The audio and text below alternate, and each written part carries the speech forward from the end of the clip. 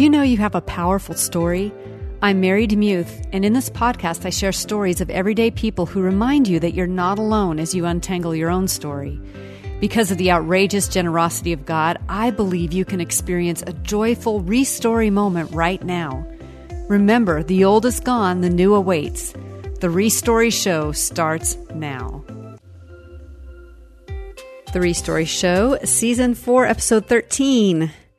Today's podcast is brought to you by two things. As I mentioned last week, Jesus Every Day is my 366 for leap year, day devotional, where you go through the entire Bible and I help you pray through the whole Bible. This book came about because of you, actually, my mailing list folks. It's been my tradition over the past several years to pray with them. And I asked the question, do you mind if I pray for you? Which I also do on this podcast. And so I had so many people asking for me to compile a book of the prayers that I've been praying for you that I decided to do it. And so it took me several years to get this published. Publishers were reticent, and I found an amazing publisher, and it released December 1st. So I would love for you to pick up a copy of Jesus Every Day. It'd be a great gift to give folks. Also, this podcast is brought to you by Patreon, which is a way that you can support me as I do this podcast.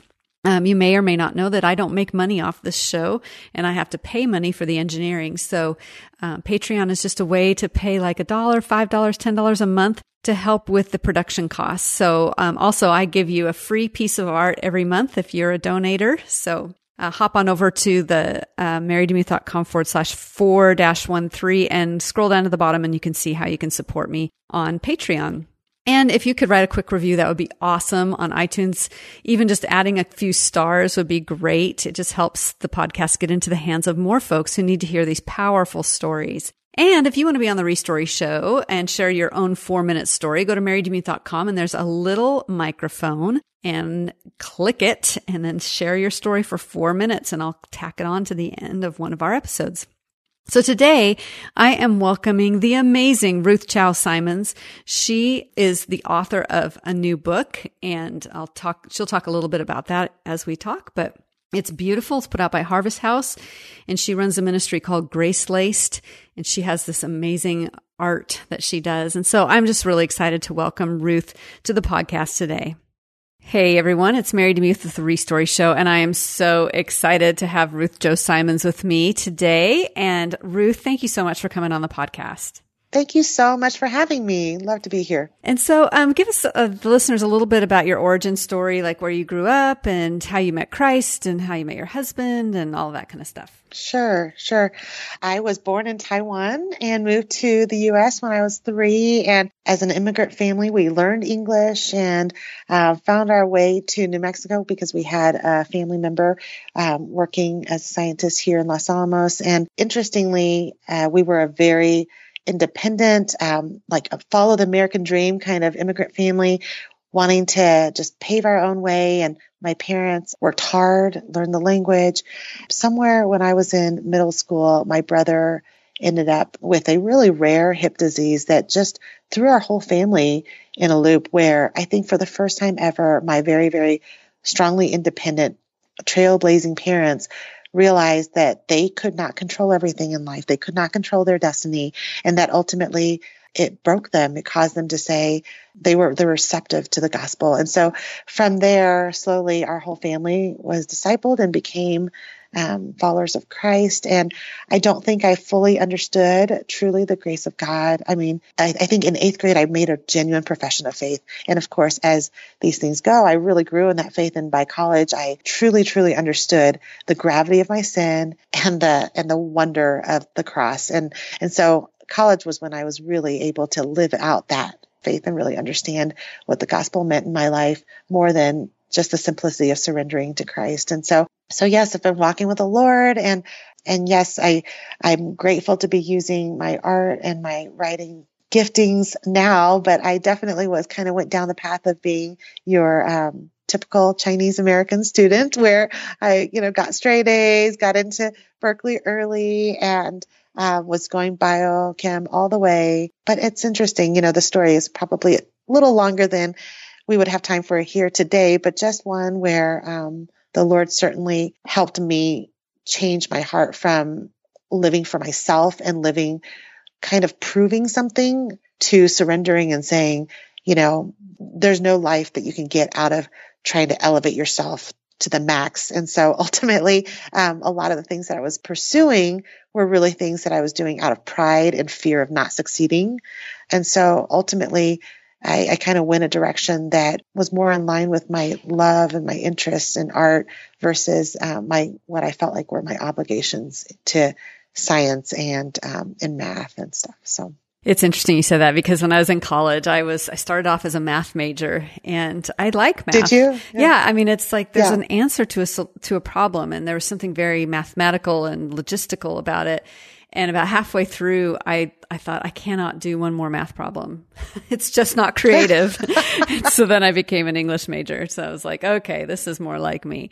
But so you also, when did you meet your husband, and when did you get married? Yeah. So I started off out in California, was at Berkeley, was at Westmont College. And then my parents, who then had gone to seminary, went back to pastor a church in New Mexico. And I, due to a lot of different things, I ended up just deciding to move back with them and staying close to home and help them with the youth ministry at the church, and became part of the Baptist Student Union at University of New Mexico. And that's where I met my husband, who his name is Troy. And I still remember that, in college, you're really just kind of finding who is interested in the same things you are, who might, be fun to hang out with. And he and I are opposites in a lot of ways. When I first met him, he was kind of like cowboy meets motorcycle guy, like kind of long hair, just real independent, like always up the mountain, like just wild guy, and I was kind of like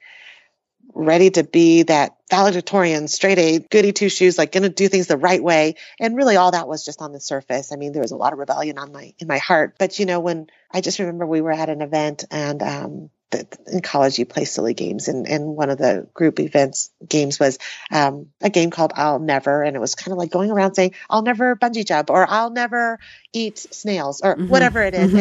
And it was just funny, because at one moment he just said, when it came to him, he just says, I'll never, or I genuinely hope that I'll never deny Christ. And I was like, oh my goodness, that's heavy for a party. I kind of felt like at first it was like, oh, that's weird.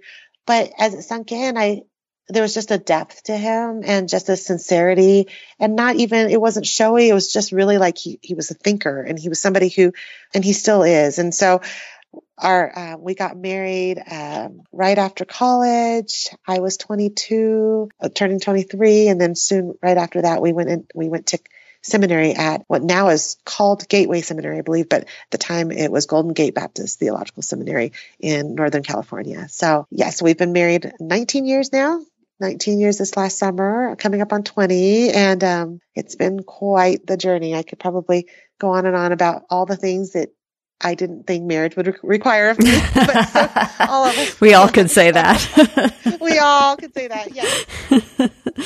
So I know we talked a little bit before the show started recording, and this kind of segues beautifully into what you want to share. So tell us the story that's on your heart that you want to share today. When my husband and I met, I was the girl that was like, you can come with me if you want, but I'm going to do something big with my life.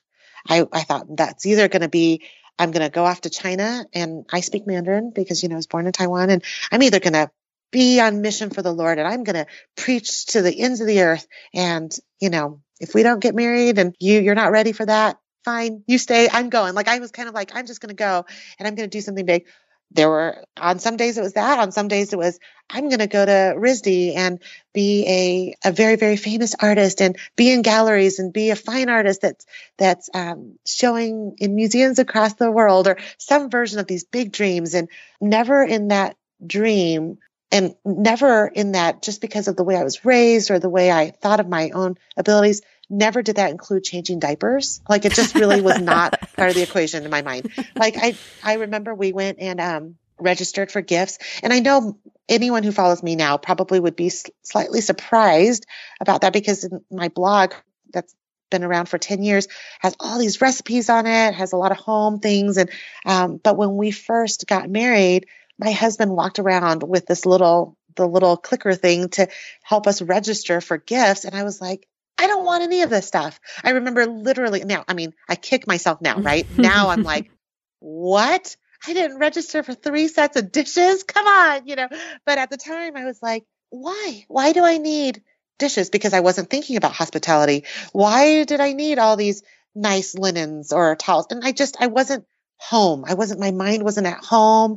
My mind was like, get out there, go rock the world, go change the world. Go use your gifts and make something of yourself. And home just felt way too quiet of a place to do that. Folding nice towels that you register for was like the opposite of what I wanted. So I went kicking and screaming through our registry. We got married, got some nice gifts. I remember getting a nice tea maker and I was like, what? Like, what's the point of this? And it was just such a different time in my life. And, even when we went to seminary, I was in seminary myself, just was kind of always just running my own thing. And I didn't get, and this is where it comes in, I really just didn't even get marriage like I should have. I didn't see us as working together. And, I won't fill in all the details, but fast forward a few years and the Lord actually, for a lot of reasons that had to mostly to do with this one simple moment where Troy said, Ruth, if we're going to go be missionaries overseas, and Paul says that the Apostle Paul says that Christ in the church is really displayed in our relationship, husband and wife, then I'm a little bit concerned about us going overseas full time as being the frontline example of how someone can know the beauty of Christ in the church when we are not beautiful right now. Like our relationship wasn't solid and secure and sure. We were constantly in tension. And so he pulled us out of seminary. We didn't go overseas and we went to a small town in Colorado. He worked for his brother, managing a mattress store, and I worked retail. And it was literally not where I expected to be. It was like, we bought a tiny little house and fixed it up some. Fast forward, the Lord began changing my heart a little bit. But, as young couples do, you get pregnant and you have a little one. And I did find motherhood wonderful and more special than I ever expected. Because prior to that, we had babysat for friends. And I'll just share the story real quick. But we walked in to babysit friends as 20-some-year-olds. And the mom handed me their new baby because you hand it to the girl. Young wife. Yeah. And I just held that baby and said, Troy, I have no idea what to do with this baby. And I handed it to him and he actually held the baby for the rest of the night, which I only share that to say I just had no maternal instinct. I had but just was not raised babysitting, did not help a lot with VBS, did not change lots of diapers, did not feel equipped. And so motherhood hit me in a way that was so, so difficult. It just, and as things go, sometimes you think, well, we need another one because our oldest Caleb needs a friend, and kind of thought, if it's a boy and a girl, then we'll be done. Well, I won't fill in the next 10 years, but basically, I mean, how can I tell this story fast? I don't know. I don't know. No, you don't have to tell it fast. It's good. Except to say it was a little bit of part way, a desire to see what the Lord had in store for our family, not specifically necessarily like we will keep trying until we have a girl. It was not that specifically, but it was certainly like wow, we are falling in love with being parents. And what does this look like? However, we certainly did not expect to have 6 boys. And so within the same 10 years, we became parents to 6 boys. We started a church and started a school. And really, that's a lot of babies to have in one decade. And it stretched us. It was hard. But I think the story that I want to share out of this whole thing is that I don't want to say 6 boys happened to me, because certainly we prayed about it. And it was something that we obviously intentionally allowed the Lord to move in our lives. But even as our family was growing, I had lots of moments of just saying, this isn't possibly me. Like, I'm the girl who doesn't know how to be a mom. I never even planned on doing this. And I wasn't painting during that time. I wasn't writing a lot. I think I had started a blog 10 years ago and finding time during nap times or in the evenings, but it certainly wasn't like a business. I wasn't making money from it. All in all, it felt like every dream that I thought I had originally died and all my registering for towels like came alive, Mm-hmm. like it just all of that, like, domestic stuff just came full circle. And it wasn't that my heart was like bursting with desire. It was more that I saw that the Lord was giving that for me to do because my husband was a pastor. My husband was a headmaster, and I really had a role that was supportive, and I had a role that was really to keep our home joyful, to raise our young kids. And there was a fight there. And I don't want to paint this big, beautiful, rosy color over that whole thing, because it certainly was a warring inside of me for a while, where I thought, Lord, why did you give me a desire to go to the ends of the earth if I wasn't going to get to? Why do I even speak another language if I'm not going to go run all across the countryside in China, sharing, with anyone who would hear? Or why do I know how to paint if I don't even have a minute to get my brushes out? Why do I write if the only thing I ever write is fill out forms for doctor's appointments and things like that? And there was a season where I certainly felt that loss. And I even think I probably struggled with some bitterness and some confusion. And I think that's where it's really come full circle for me, because it wasn't like this. It certainly was not a God speaking through a light beam coming down or through in the shower or something audible. It happened moment by moment, little by little. It was a pressing in. It was a persevering change. And the change in the story for me happened as the Lord changed my heart. And ultimately, I think what I discovered was that mission field I so wanted to be a part of. Ultimately, I saw the ends of the earth starting at my kitchen table. It made me realize how much those children sitting right before me, as much as it didn't feel like this wonderful mission field to pick up Cheerios and to share once again why you don't hit one another, or to memorize a scripture together and to sing a Sunday school song together, that seemed so less glamorous and wonderful than to use my life somewhere, far, far away the way I expected. But, I think the Lord really was changing my heart to realize like what influence I had in the day to day. And then ultimately, I think I learned a lot about seasons, which is why, the book recently has taken the form that it has, but just that seasons, not just in a cliche kind of way, like, oh, seasons change. Yes, seasons change. And you can personally stay right where you are, and circumstances can change, and you could just be bitter and just kind of ground yourself and say, I will never get over this. Or you can say, wow, this season clearly is one where I'm waiting. I don't get to see a bunch of blooms. I'm not going to see everything burst into full color in my life. This might be a season of deep roots. And then there are other seasons where for whatever reason, there are opportunities that open up, and all of a sudden you get to use your painting. You get to use your writing. It might come in small spurts. Might come in, big forms. And then for me, it started small. It started with a baby on my lap and me saying, hey, I have older kids now who can help with other things. I'm going to paint a little bit. And now, years later, it's become a full-time business and ministry that I get to use now. But it's been a good 15 years from when I really wanted to use those gifts and saw them completely unused in the way that I thought. And being, when I was first a mom, there wasn't even social media. So it wasn't even like connecting with people in that sense. It was truly a living behind the scenes, ministering at a kitchen table that nobody ever got to see, or speaking things that never got put into print.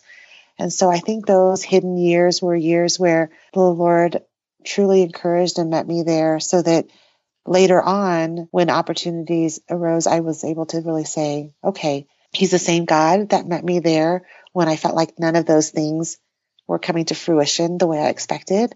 And so I can trust Him even when doors open, just in the same way as when doors are closing. So, that's a roundabout way of sharing a long 10-year journey. And I know that that's not quite a story that's as tidy and easy to sum up, but it really is a testimony to when a woman who in her youth has no aspirations to work in the home, to change diapers, to even give her life over to a bunch of rambunctious little boys and to play a supporting role to her husband. Honestly, I was opposite of all those things, that the Lord can change your heart, and not simply just change my heart to say, oh, my day is coming. I actually had no promise of my day is coming. I just had a simple promise that he is faithful right where I am.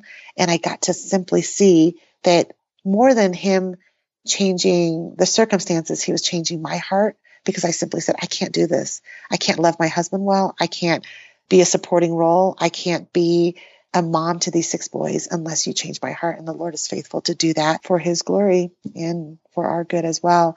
And so years later, when things came full circle and I was able to use some of those gifts, it's been just a sweet, sweet blessing. I often get the question, and I'm sure that you do now as an artist who is known on the internets and on Instagram, but I often get the question, okay, tell me the story of when you got your agent and you got your first book contract. And I don't really like telling that story because I think it gives false hope, because my journey was at least 10 years of being home with my kids and writing in obscurity and writing miles of unpublished words. And I was apprenticing. And I think we're losing that today in our instant culture that we have, especially now in the media that we have now. Everyone can be famous. They can all be the stars of their own show. Exactly. And a lot of people get frustrated if their dream isn't realized in a moment. And so this long obedience in the same direction is not a popular message, but it's absolutely necessary for our spiritual growth. And so I just thank you so much for sharing that part of the story. It's the unglamorous side of God grabbing your attention and you dying to self, which is the most profitable part of the kingdom. As you get into those flourishing stages of spring and summer, it's those roots. Because if the scripture says that seed thrown among the thorns, or the seed that has a shallow root doesn't grow. But the society we live in tends to be so instantaneous that we forget that this is actually a beautiful journey. So thank you for that. And there's obviously there are so many parallels to growing seasons or plant life or things like that. But the fact is, in our spiritual life, just like we will not be strong simply by being like, I haven't read my Bible in years, but today, I'm going to just read my Bible all day today. And therefore I will make up for it all and I'll be so strong. Well, that big spurt is awesome. Read your Bible today. That's amazing. But it really is that steady trickle, that steady investment, not even a steady investment as in I do 3-hour Bible studies every day. It's the steady investment of I choose to keep my eyes on Christ today, and then again today. And every day is a new today. And I think that that's what we forget sometimes, is that we kind of look at, again, like you said, we look at success stories, or we look at how, most 24-year-olds these days can put up a few pretty pictures and have a gazillion thousand followers right away. And we think, oh, there's a formula to doing it. And I subscribe fully to the reality that you can be super, super faithful and put out good content every single day of your whole life. It may or may not be used in the way that you desire. And somebody could put out really bad content and be a rock star, right? And so there's no formula to that. But for us reflecting the image of Christ and for us living out our purpose to glorify Him, that's where our paradigm is shaped, right? Our paradigm, therefore, is shaped to say, every day, I just simply say, I have to only do what He's called me to do, and I can only reflect Him better today than I did yesterday. And so that is a daily choice. That is a persistence, day by day by day. And it's a hard choice. It's hard work, because if we could all just run a sprint and literally just say, I'm going to give it my all for the next 5 days and expect great results, that's when you have really, really shallow roots. You might have a lot of blooms on top, but it passes so quickly. But those deep roots really do happen day after day after day. And I think I do get asked sometimes about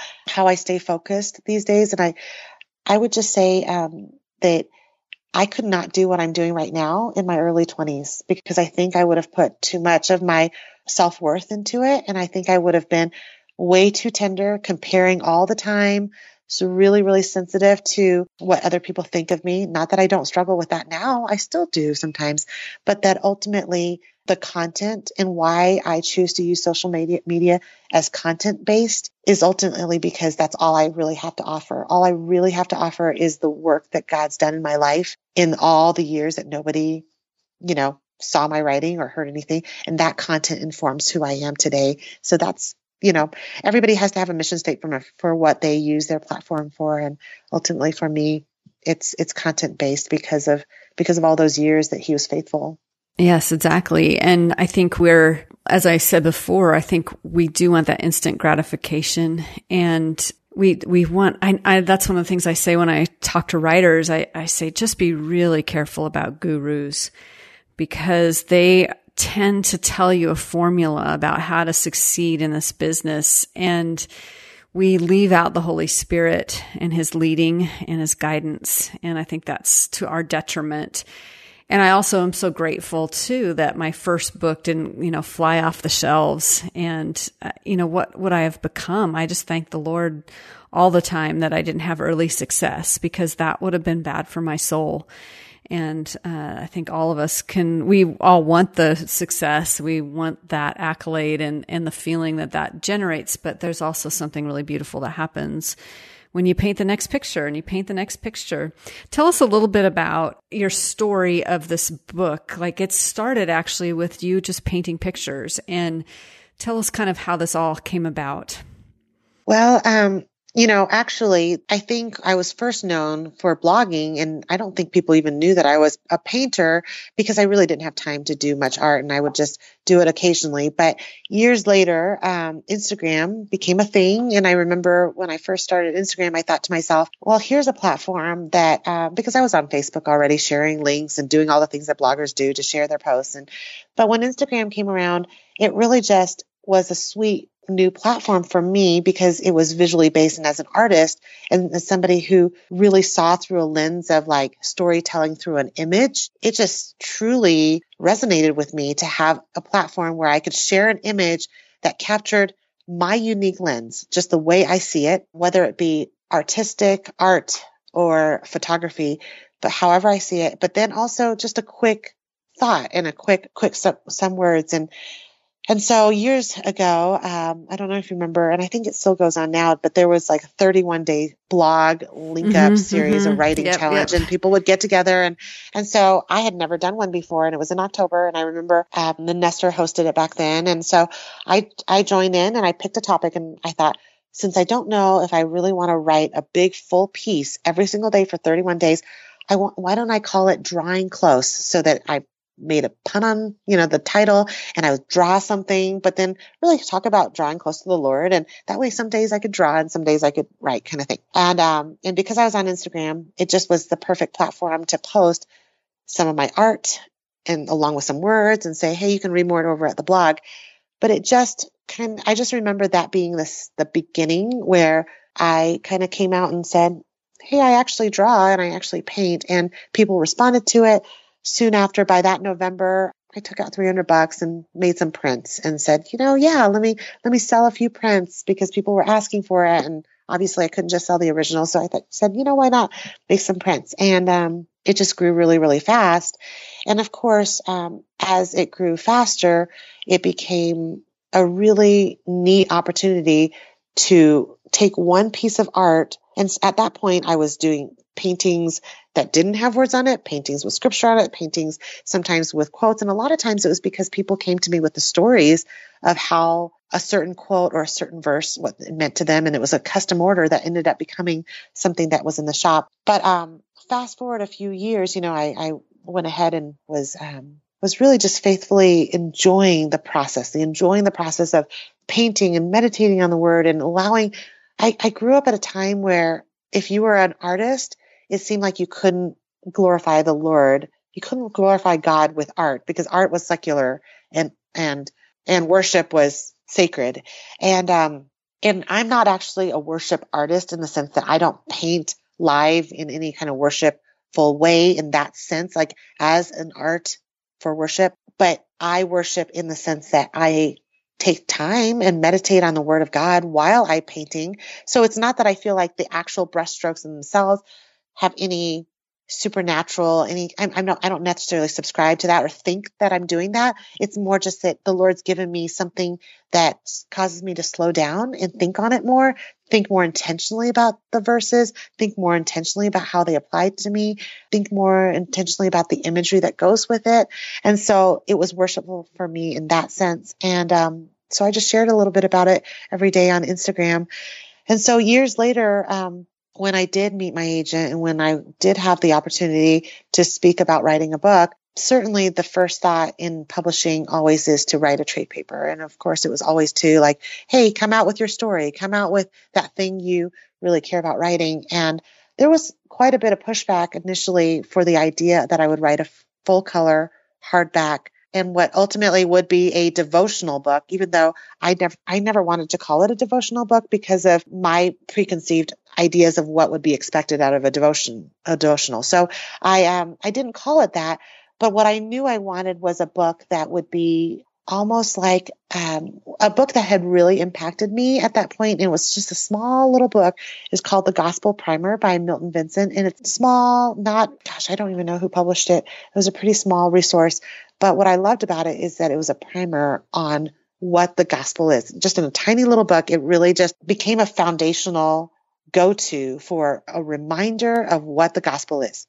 And so I said, why isn't there a version of this that is, yes, the gospel, but all the truths that women need to preach to themselves when they're in doubt, when they are flourishing, when they are exhausted, when they really just don't know if they can wait any longer for God's answer. Whatever season that is, what are those truths that we have to preach to ourselves? Because it's not linear. Our walk with the Lord does not, we're not just like, hey, I see sanctification in my life and I see fruit in my life, and therefore you just keep going down that road. No, sometimes you see the fruit and then another year comes along and you go, why am I feeling like I'm struggling in this area once again, or whatever it is. And so it was recognizing the seasons and ultimately desiring to create a book that would be beautiful and yet not compromising on truth, which I think is difficult to find sometimes in publishing. I feel like it's either really beautiful and artistic or it's really solid in content, but sometimes there's not a marriage of the two.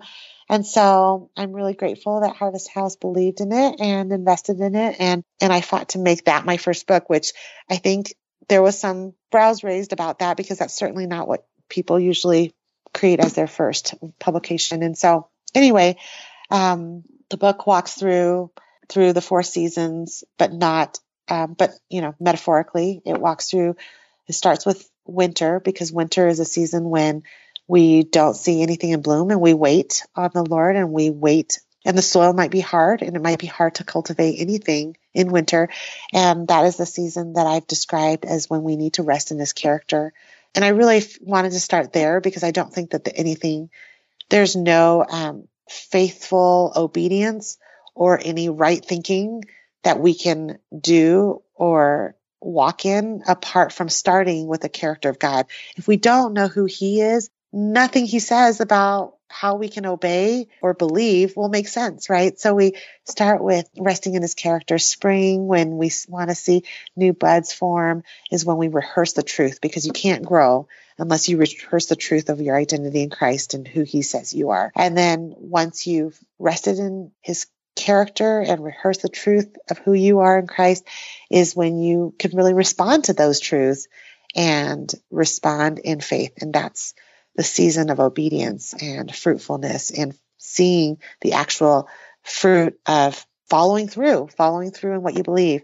And a lot of times, as we know, when we serve and we act in obedience and we faithfully minister, we find ourselves worn out and sometimes really spent. And so fall is a time when we gather up all the harvest and maybe cut things down that are spent and ultimately say, how does He provide? Let's take inventory and remember His provisions. So those are the 4 seasons of the book. And my desire is there are many ways to use the book. You can obviously read it through in a month. You can read it through as a family and perennially, or it can be one where you visit it as you think on whatever season you're in. But either way, it's meant to really direct our attention to the truth in the scriptures and not as a devotional as an into itself. And it really is meant to not just be the answer, but to be the springboard for the wealth of truth and anchoring that we have from God's word. Well, I have a copy of it and I'm so appreciating it. And as a fledgling artist, I'm enjoying just watching and looking at the beautiful illustrations and all of that. So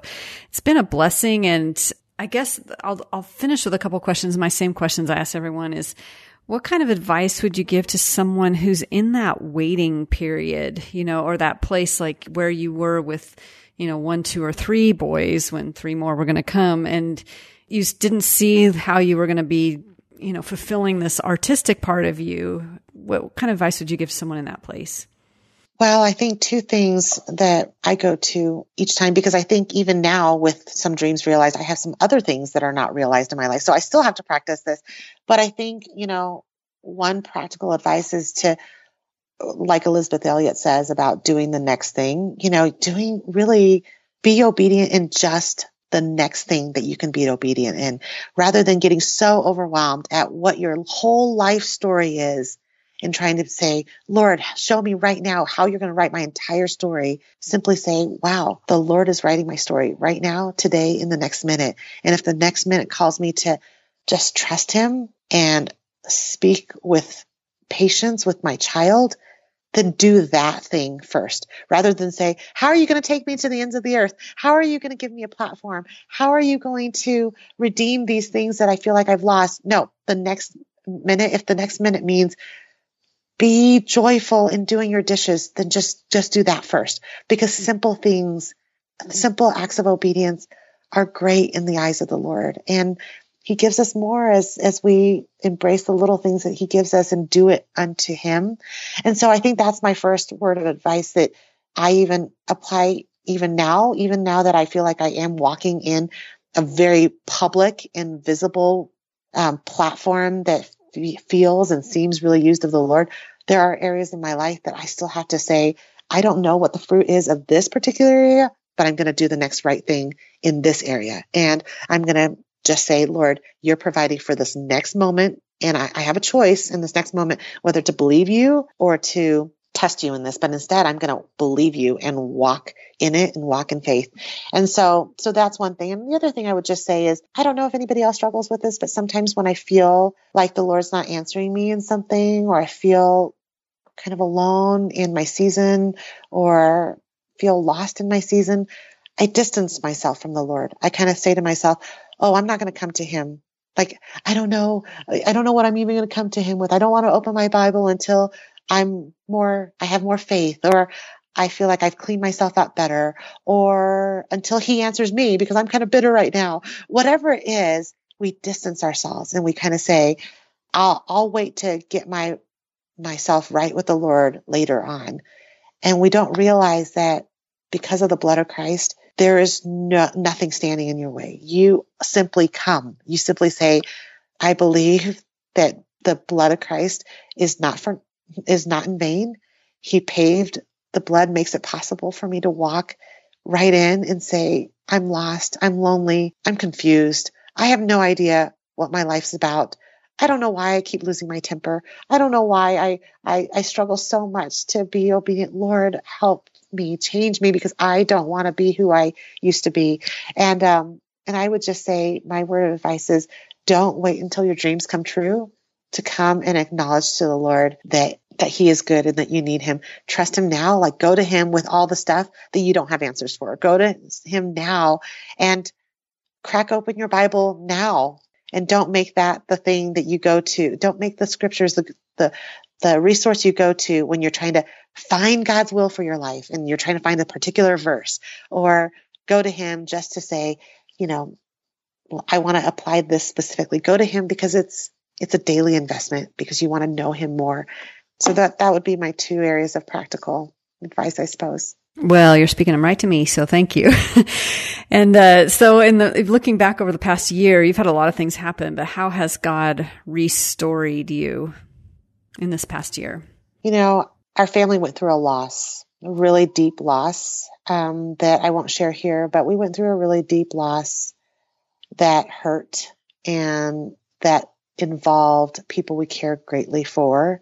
And it was a big learning experience for everyone involved. And with that loss, I think sometimes you only think about how something is ending in your life. You can only say loss, loss, loss, end, end, end.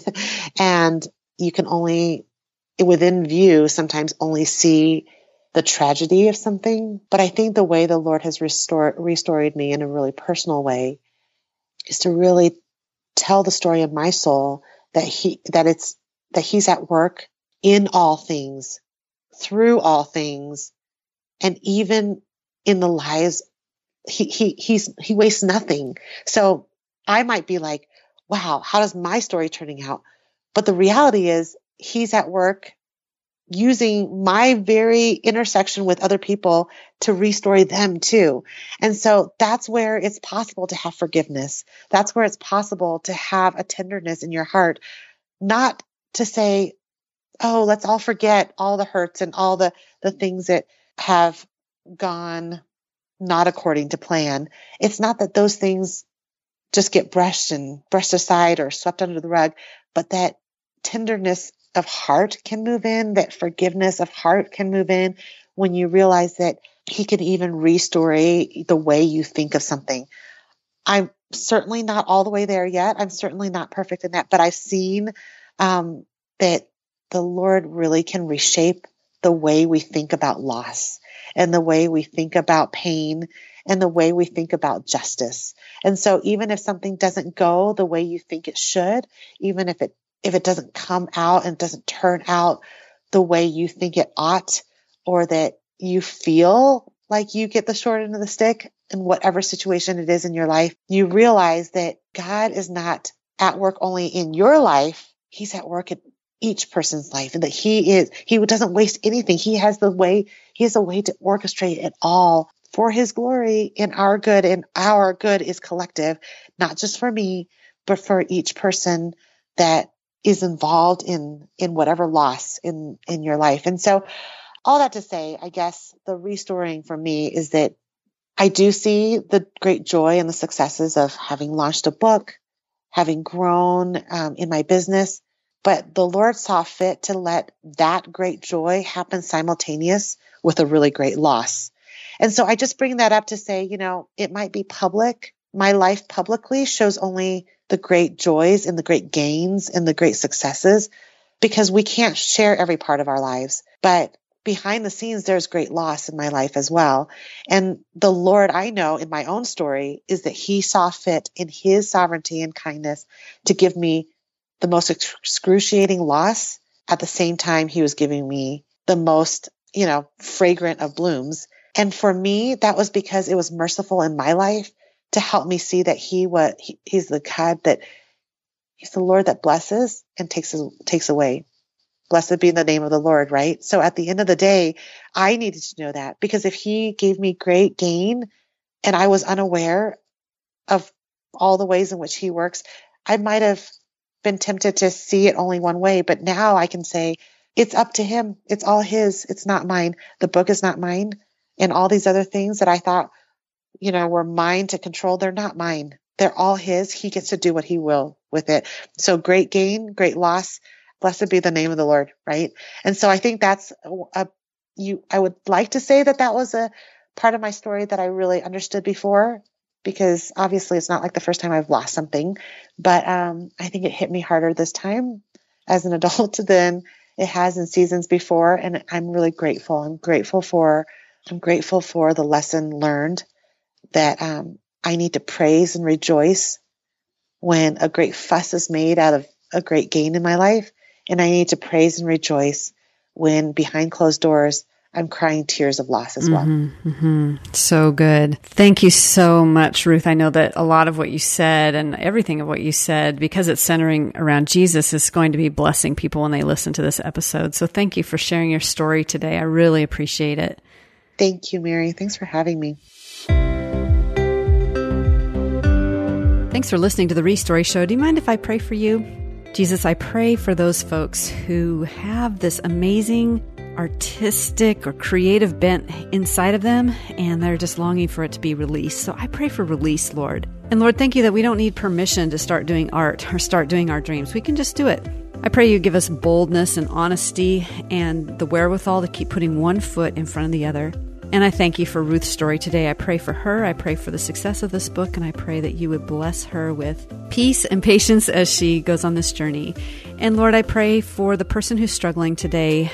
Would you just be near in the dark places? Would you shed a light on some of those dark places? And would you let my friend know that he or she is not alone, that you are there and that you want to walk alongside? I'm so grateful for that. I'm grateful for your companionship today, Jesus. I pray this in your name. Amen.